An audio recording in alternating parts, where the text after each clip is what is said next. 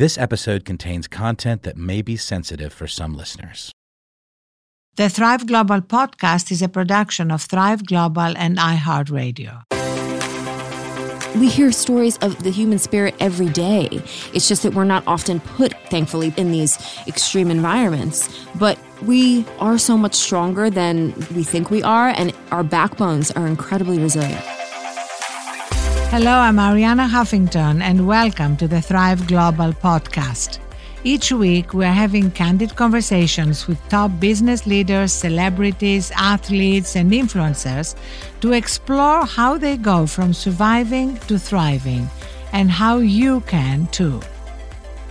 Robin Arzon is an incredible athlete. You may know her as head instructor at Peloton, where she pushes Peloton members to go beyond their limitations and excuses and transform their lives through sweat. Or you may know her as a 26-time marathoner and ultra-marathoner who wrote a New York Times bestseller called Shut Up and Run, even though she didn't run her first mile until the age of 23. But what you may not know about Robin is that she's also a survivor.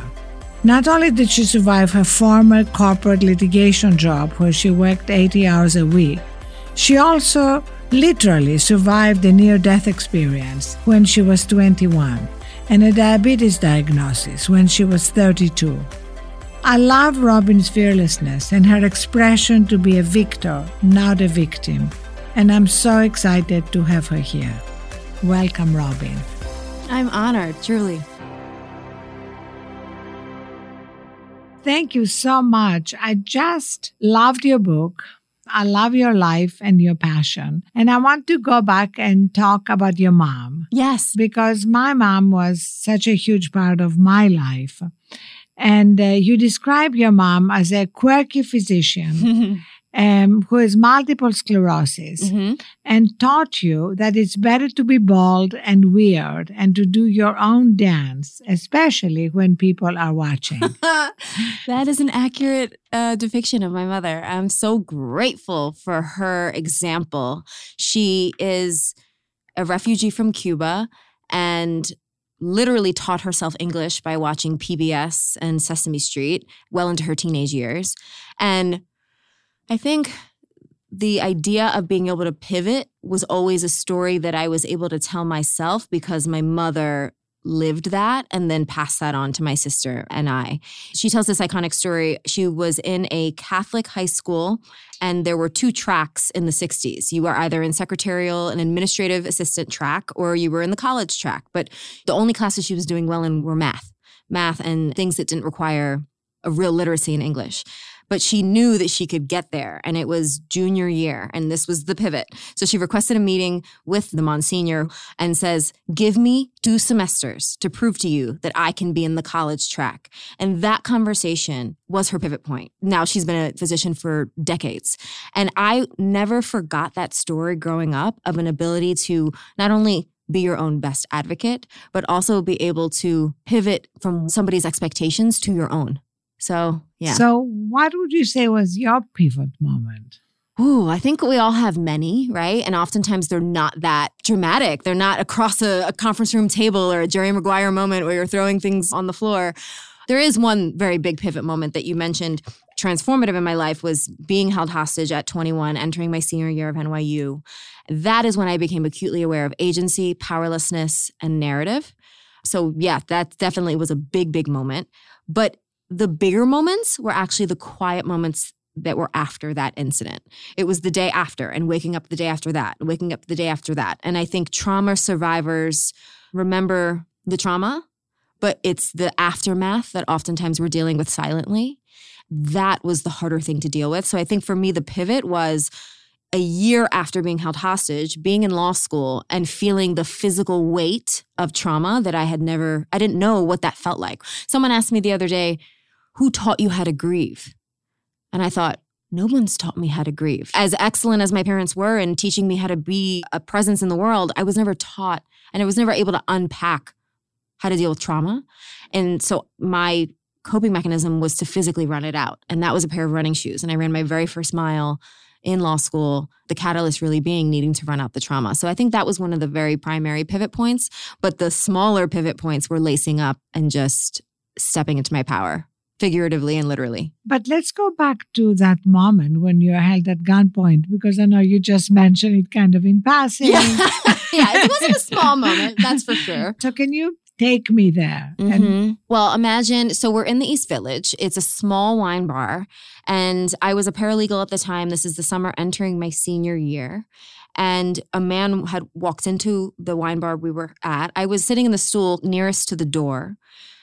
He says he's been shot. Moments later, the perpetrator walks in, grabs me by my hair, drags me across the floor as if I were furniture.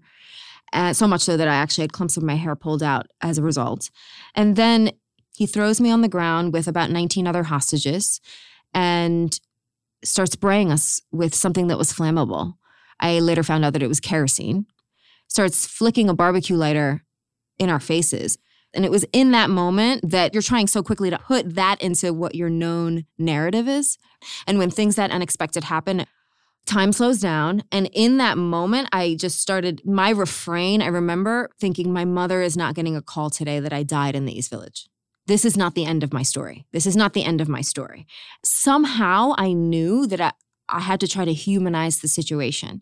So he threw garbage bag ties to me and said, tie people up. I tried to do them tight enough that he wouldn't shoot me, but loose enough that perhaps somebody could get loose and aid the situation. I ended up becoming a human shield, my back to his chest, and the NYPD were outside. And he would kind of show me to the NYPD to show that I was literally his armor. And I started asking him questions about his family and saying, we have families here too. Imagine what kind of phone call they're going to receive. He had a 10-year-old son at the time and lived in Brooklyn. And that was what we talked about. And all of a sudden, he started speaking to me in Spanish. And I thought, okay, well, this is my moment to find some kind of connection with this person who is unhinged, but methodical and clearly in pain. I honestly don't even know what we talked about, but it was in those really slow moments. I just have to extend this conversation as long as possible until something happens. And then something did happen. A woman named Anne Margaret, a really brave woman, was sitting in kind of a wash basin and saw the perpetrator juggling with me, the gun, the barbecue lighter, and he would put the gun from my right temple and then put the gun in his waistband. He would put the barbecue lighter, flick it at my face, and then put it in his waistband. And then there was a cell phone, and it was kind of chaotic. She saw him struggling with that, saw him holster the gun, immediately took action, jumped him from behind. All I felt was the sensation of falling because all of this was happening behind me. NYPD rush in, they shoot him, the bullet grazed his right temple, and that was the end of that part of the story. And then, of course, trauma survivors, it's in the rising that we really discover who we are. Absolutely amazing that in that moment, you wanted to connect with him. You knew that that was the one opportunity to save yourself and everyone around you. That was the only impulse, because in the moment, rash action, grabbing the gun, that didn't seem logical. There wasn't an opportune time for that. And I thought, what we have is proximity and language. Those were the only tools I had in that moment. But the fact that you are able to stay in the eye of the hurricane, it's one of the qualities that I most admire in people. You know, when everything around us is falling apart, can you stay in that place from which we're so much more effective too? And we have such capacity for strength and resilience. And we often see others' strength before they see their own. In telling this story over the years, people are often like, wow, I could never do that. And my response is, yes, you can. We hear stories of the human spirit every day. It's just that we're not often put, thankfully, in these extreme environments. But we are so much stronger than we think we are, and our backbones are incredibly resilient. Yeah, this is so true that sometimes we freak out about tiny things in our lives. But in moments of extreme danger, we tap into something that we didn't even know we had. There's something really innate. And I think that's why I fell in love with endurance sport, because I'm able to pull out that resiliency in a much less panic-inducing environment. Ultimately, we've made it through 100% of our bad days. And knowing that should fill us all with such a confidence that we will be able to face anything straight in the eye. Right. But let's acknowledge that most of us had not had a bad day like that. That's true, right? And it does give perspective. And to be honest, at 21, that is when I started understanding how to create feelings of power in myself and really needing to create moments of agency. And I often talk now at Peloton and in other areas of my work about bringing people into power, allowing them opportunities to step into the spotlight and step into their power. And it was only because of this experience did that become a fascination of mine. And I started thinking about legacy at a really young age. And that has always been a privilege because I do believe that our legacy is just really comprised of a lot of small decisions. And for me, there's freedom in that, knowing that every day I can make one better choice that will set me up for a legacy that I'm proud of and that honors where my mother and my father and my family came from. I think about that a lot. And for some, that might be heavy or morbid. But for me, I find it exciting because I feel like that is how I'm co-creating my life's work. When you actually started this amazingly extreme running, I can't even fathom what it's like to run 5 marathons in 5 days.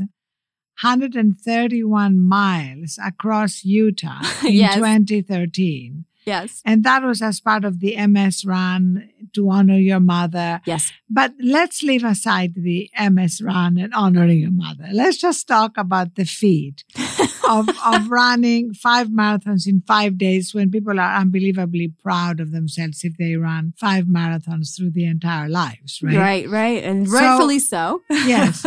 So what was that like?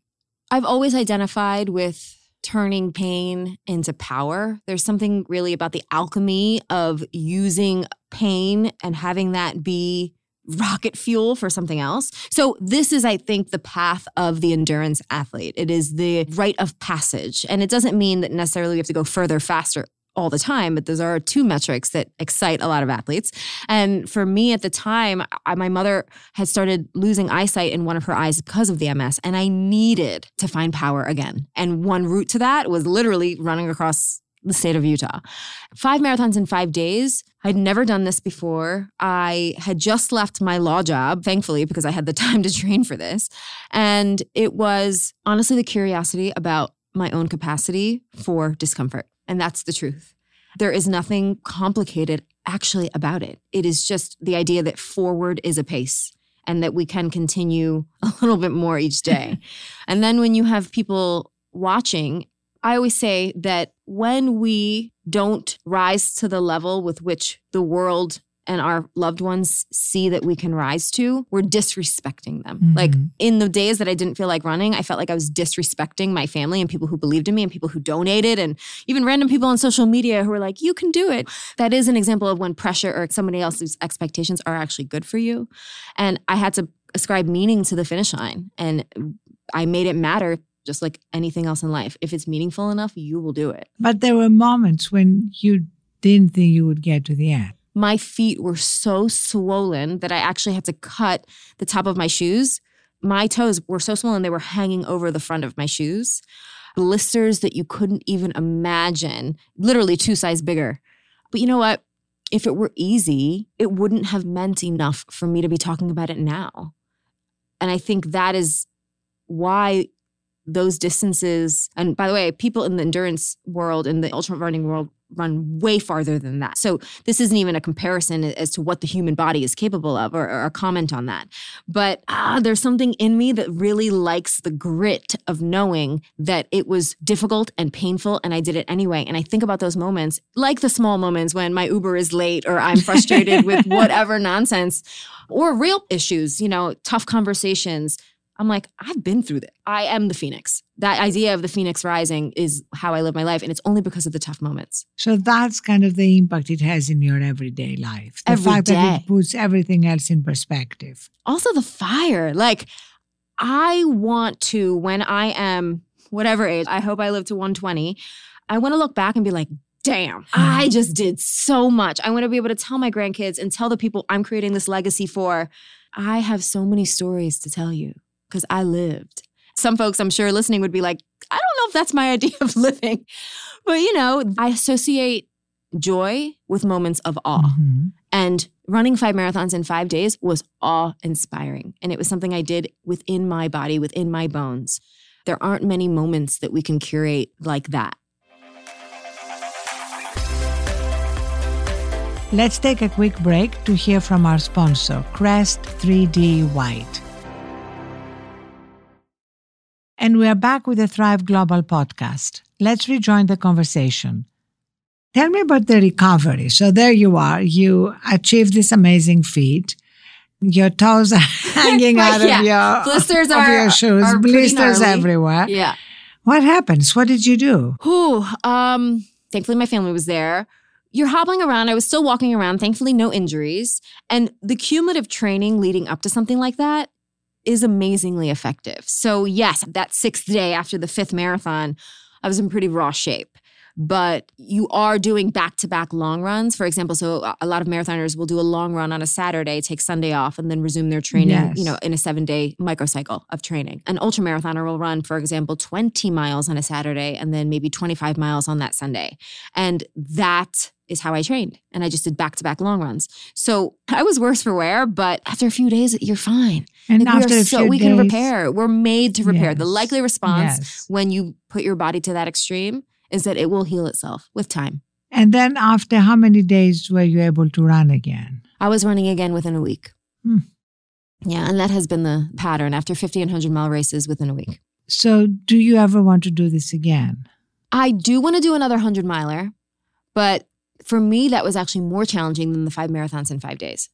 So the 100-miler was 100 miles within 30 hours was the time cutoff. And that required a different mental switch. Even though the distance was farther for the 5 and 5, when you're running far enough, 26.2 becomes bite size. And there's something really daunting mentally about knowing that you're ticking off up to 100 in terms of distance within a given time.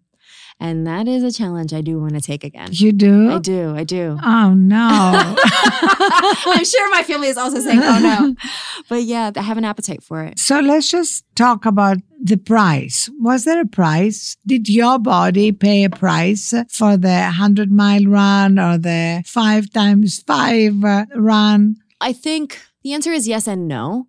I am physically stronger for it. I have now the building blocks and the practical physiological elements of blood volume and oxygen capacity. The biggest sacrifice was honestly of my time and of my mental strain. So I wouldn't do this every season of my life. I will not have the capacity to always do that. And actually, racing has taken a back seat as I have taken on greater responsibilities as VP and head instructor at Peloton. And that was absolutely a choice. Yes. So I still have ways that I can use movement in exciting ways, but it's not necessarily training upwards of 30 hours a week for a singular finish line. Now I have multiple finish lines at almost every day in different ways. Right, but they probably seem it's minor compared to that. Easier, there is a sacrifice. There's a huge sacrifice. And there's a reason why I haven't done a 100-miler in 3 years. Right. It's because that does take a toll. And I would only pursue that knowing the sacrifice that it's going to take and being completely okay with that. Because you can't be halfway through that process and bemoan the things that come along with it, because that is literally the crucible. Right. And also right now, the fact that I understand you have to change 5 looks a day. Yes, it's I'm not complaining, but I do wear multiple outfits, multiple layers of spandex throughout a 12-hour period. Wow. Yeah. So all that, which is not insignificant, having to navigate your daily schedule with looks and music and keeping the energy up. Yeah. For all the people who love and follow you, including me. Thank you. All that has its own challenges. But again, as you said, and that's what I love, what you've done with the 100-miler and the 5 times in 5 consecutive days running a marathon makes everything else pale into insignificance. Yeah, I do look at it as training for life. So while there are finish lines that punctuate, since I started marathoning in 2010, there have been many, many finish lines that I've been proud of, many medals that I've earned that are more valuable than anything in my closet or in my jewelry box. But those are punctuations. It's not a period. It's just a comma. And I really feel like I'm training for life. Any conversation, anything that comes my way, I have my own gasoline to the fire. I love that. I love training for life. And even your wedding. My wedding was like a wellness retreat. Well, I don't know if it was a wellness retreat or, as somebody put it, where Burning Man meets elegance and community. Yes. So the similarities to a wellness retreat were that it was focused on community. We wanted people leaving there better than when they arrived. And we created opportunities for meditation, a cacao ceremony. We had a 5K race. We had yoga on the beach. I'm vegan, and so is my husband. And so it was a vegan for the 4 days that we were in Tulum, Mexico.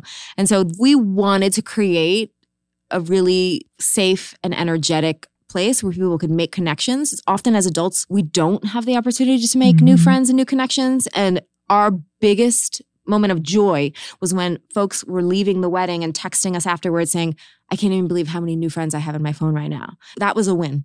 And I think my uncle, my tío Jorge, might have been the most popular person from the wedding. So he might have made the most friends with my husband's cronies from school. And where was your honeymoon? We did a mini moon in Chablé at a resort called Chablé near Mérida. And we'll do our full-on honeymoon next year in 2020. We're still considering where to go. So any suggestions, please offer them. No running during your honeymoon. No, mini running. Mini runs. Yes. Joyful little mini runs. Nothing Yes. crazy. Yeah. So in August, you did a 15-minute Instagram live about wanting to have kids and the fertility journey, which was really beautiful and moving. And you said there's no shame in having these conversations and using medical miracles. And thank God for that. Yes. My first baby was stillborn. So I now have 2 daughters that I'm very grateful for. But I hardly know a woman who hasn't been through some kind of difficult journey in the process of becoming a mother. So I love when we share these stories and support each other. So tell us about your journey.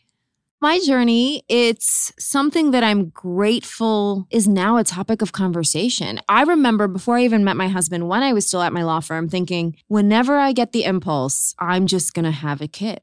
I always knew I wanted to be a mother, even before I realized that I would be creating a household and a family. I always had that impulse. And when I met my husband, and now with the physicality of my job, we realized that's going to have to be a really intentional decision because I will not be able to work in the same capacity that many folks can still work throughout their pregnancies.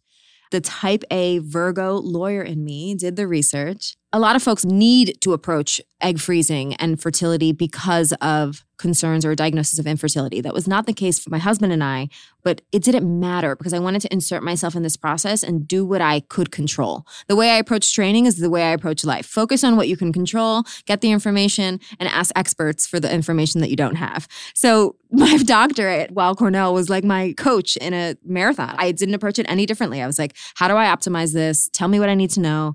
And of course, I needed to plan it with Peloton because I was off the schedule. I couldn't physically teach during those few weeks.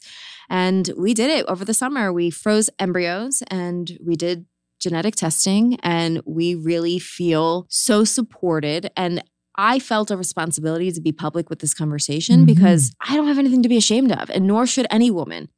If I'm proselytizing and encouraging folks to step into their power, why would I hide in a shadow of something that I think should make people's backbones a little bit straighter? So I wanted to reach out to women and individuals, humans, who are using scientific and creative ways to find their way to parenthood. And have you thought of your timeline? Yes, I have. We're a few years out. And then the athlete in me says the egotistical place revs up. And I'm like, what do I need to accomplish physically? What do I need to accomplish professionally before I enter this journey? And then I'm reminded of the same conversations that I've been a part of with women and parents I admire, that your life doesn't end. Like my own mother's life did not end. And so that is the little battle that is very candidly happening inside me is, do I run another 100-miler before I then have this conversation with my husband and then take some time away from the intensity with which I train?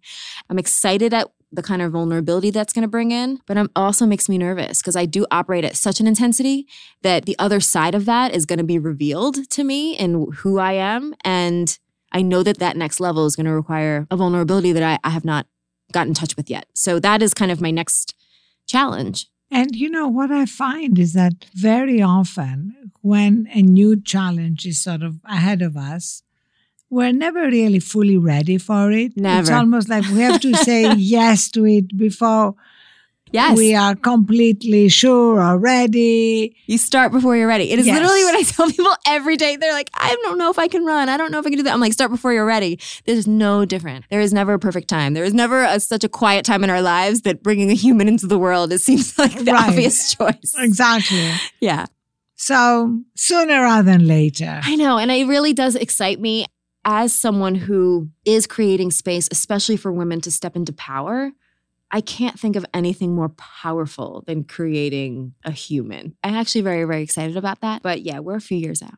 I love that. Nothing more powerful. And also, I think, as you said, nothing is foreclosed. It's not like you can't continue doing just today, actually, there's a woman who I train with, who I lift with, Kaylee, and she has a 4-month-old. This woman, with a barbell on her back today, lifting more than her body weight, more than I did this morning. And I'm just marveling at her. And then her husband came in with the baby and they would just had this process and had this glow. And I'm like, it's not a sacrifice. It's all just going to be additive. And it was really inspiring to see. So Kaylee, if you're listening, thank you. Let's take a quick break to hear from our sponsor, Crest 3D White. And we are back with the Thrive Global podcast. Let's rejoin the conversation. Thank you for being such an amazing advocate for sleep. Always. I think that's incredible because as we are rediscovering sleep that has for so long been held in contempt, all the little sayings in our culture, I'll sleep when I'm dead and you snooze, you lose, and men especially bragging about how little sleep they get.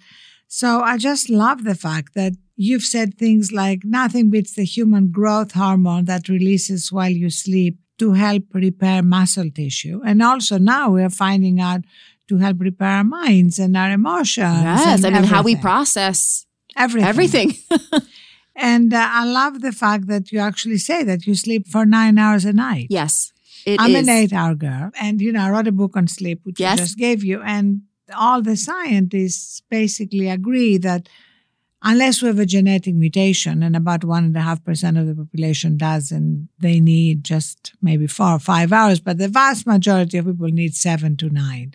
So you are a 9-hour girl, I'm an 8-hour girl. Where's your husband? He's 7. He naturally wakes up 2 hours earlier than me. Before you. Yep. And that is like clockwork. It is amazing how our bodies just know. When you start to really become in tune with that body clock, it's powerful. Your body will tell you what you need. So let's talk about your relationship with your phone, because our relationship with technology is becoming one of the big issues of our time, as we are all increasingly addicted to our phones. So how do you find time by eliminating social media distractions, as you put it? Mm-hmm. Well, I have to create my own boundaries. And it is no different than the discipline that it takes to lace up or get on the bike or pick up a pair of dumbbells. It's exercising the willpower muscle, which I think is one of our most powerful muscles, figuratively speaking. I will set an alarm at night to put my phone down, to remind myself you've had enough. A lot of the self-care practices and the practices that I have now really were curated to prepare me for marathon day. And so the day before a marathon, I'm so aware of how I'm eating, how I'm sleeping, how I'm fueling, what water I'm taking in, how I'm speaking to myself. All these things that are self-care with a capital S, I discovered as an athlete. And that was one of the things, was set an alarm to turn off your phone. And it's interesting because I have a really dynamic and robust relationship with social media because it's how I connect with a lot of the folks in my community who are having these aha moments every day. So the ecosystem that I live in is actually quite positive, really, really passionate, and very charged with that great energy, but you're still connected to a phone, and that technology is directly correlated with mental health and all these other ways that we view ourselves and the world and each other. And it requires a really, really tough discipline, and I'm not always successful at it, especially when I teach an evening class and my adrenaline is so high. I find myself just refreshing emails and then responding and commenting, and the fury of it, it's like a rapture. It is literally putting it down and putting it to bed, as you would say. Now you have your little phone bed. I adore it. Thank you. And the other thing that I love is how you start your day, because it's how I start my day, that you like to meditate before you check your phone. Yes. I've found that breath creates the innate pause between everything. Breath is like the natural ellipsis, and I need it. Once the day goes, I'm off, and there aren't many quiet moments. So how I begin and how I end are the only things I really have control over once the gun goes off for the day. So that is a way that I create my own ellipsis. And then breathing, which is obviously so important while running, right? It's innate, yeah. But it becomes a way to reset in the morning, at night, and throughout your day? When I'm preparing for a show, when I'm preparing for a Peloton class, which is not unlike going on a network show or a Broadway performance, we have a green room, we have an instructor room, and I will do box breathing. Inhale for 4, hold for 4, exhale for 4. I need that for my nervous system before and especially after, especially an intense class, like an interval class or an intense run. My nervous system feels like it's being chased by a bear. And I have to remind myself that, no, you're not actually in the woods being chased by a bear. That cortisol is really useful in the act. But that's for the 30 or 45 minutes or 60 minutes that I'm working out, not for the 3 hours after. So I have to create these ways to get that control back. And it all starts with the self-awareness of being like, wait, why am I short of breath? Why am I still so amped up? And then it's slowing myself down and winding myself down. And also knowing when to turn the volume up. So that is the beautiful artistry of an athlete, is knowing how we can self-soothe and how we can also put our feet to the fire a little bit. So, I want to kind of underline what you said, because I feel it's what our culture is missing. We have a very hard time moving into recovery. The expectation that we have to be always on in some form or another is, I think, what's leading to so much disease, both chronic diseases and mental health problems. That's so profound. I hope you can speak and teach a lot about that. The fact that you need to very consciously move into a recovery mode. Yeah, I find such strength in that. And for a while, I didn't. Especially when I was doing marathons and I was still practicing law, there was this idea that more was more, and that busy meant successful, and that success equated productivity, and it didn't. That a title equated all these other things, and they didn't. Now I find pride in being a hustler in alignment. So I saw something the other day, somebody posted a meme, and it had the word hustle crossed out, and it had a line written underneath. And I don't think it's either or. I actually think when you are in alignment or a flow state or all these ways, that we can talk about, that optimal state of awe and focus, that requires hustle, but the hustle isn't at the sacrifice of well-being. It's in aid of it. And you can only work out, and you can only train, and you can only succeed as hard as you recover. I learned it the hard way from a literal musculature of our bodies, but it's every layer of our being that requires that. Thank you so much for reminding us of that. Part of your recovery ritual is having that second bedroom in your home. Yes, that the is Zen like den, your, we call your it. Zen den, your sanctuary. Yes. With a plant wall, a small desk, books, cushions for meditation. So are you willing to sacrifice it to a baby bedroom? We actually have talked about that. We'll figure out other ways to maintain that sanctuary. Maybe it's that it won't be that bedroom. Maybe it'll be putting in ear pods and doing a meditation that way. I know there are ways, and this is what I tell folks at Peloton all the time. It's not selfish to take away 20 minutes to do the meditation or to do the workout or go for a walk around the block. It is actually selfless, because you will be so much more to everyone else in your life because you have fulfilled your own little moment of awe. That little joy, we have so much control over that barometer. As they say on airplanes, put your own oxygen mask on first. Thank you so much, Robin. You're an inspiration. Thank you for who you are and for what you're doing. Thank you. I'm so honored to be here. Truly, thank you for having me. Thank you. Thank you for listening today. We hope you heard something that inspires and empowers you. Be sure to follow the Thrive Global podcast on iHeartRadio or subscribe wherever you get your podcasts. And we'd love to hear from you. Please email us at podcast@thriveglobal.com or reach out on social media using the hashtag ThrivePodcast. Tell us who you'd like to hear from and what your favorite micro steps are. Until next time, be well and thrive. This podcast is a production of Thrive Global and iHeartRadio. I'm your host, Ariana Huffington. Thrive Global is produced by Sandy Smollins and mixed by Matt Noble at Audiation Studios in Bronxville, New York.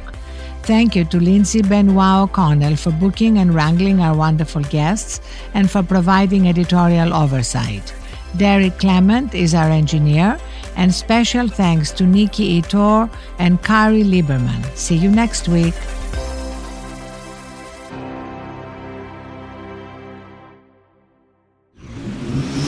Audiation.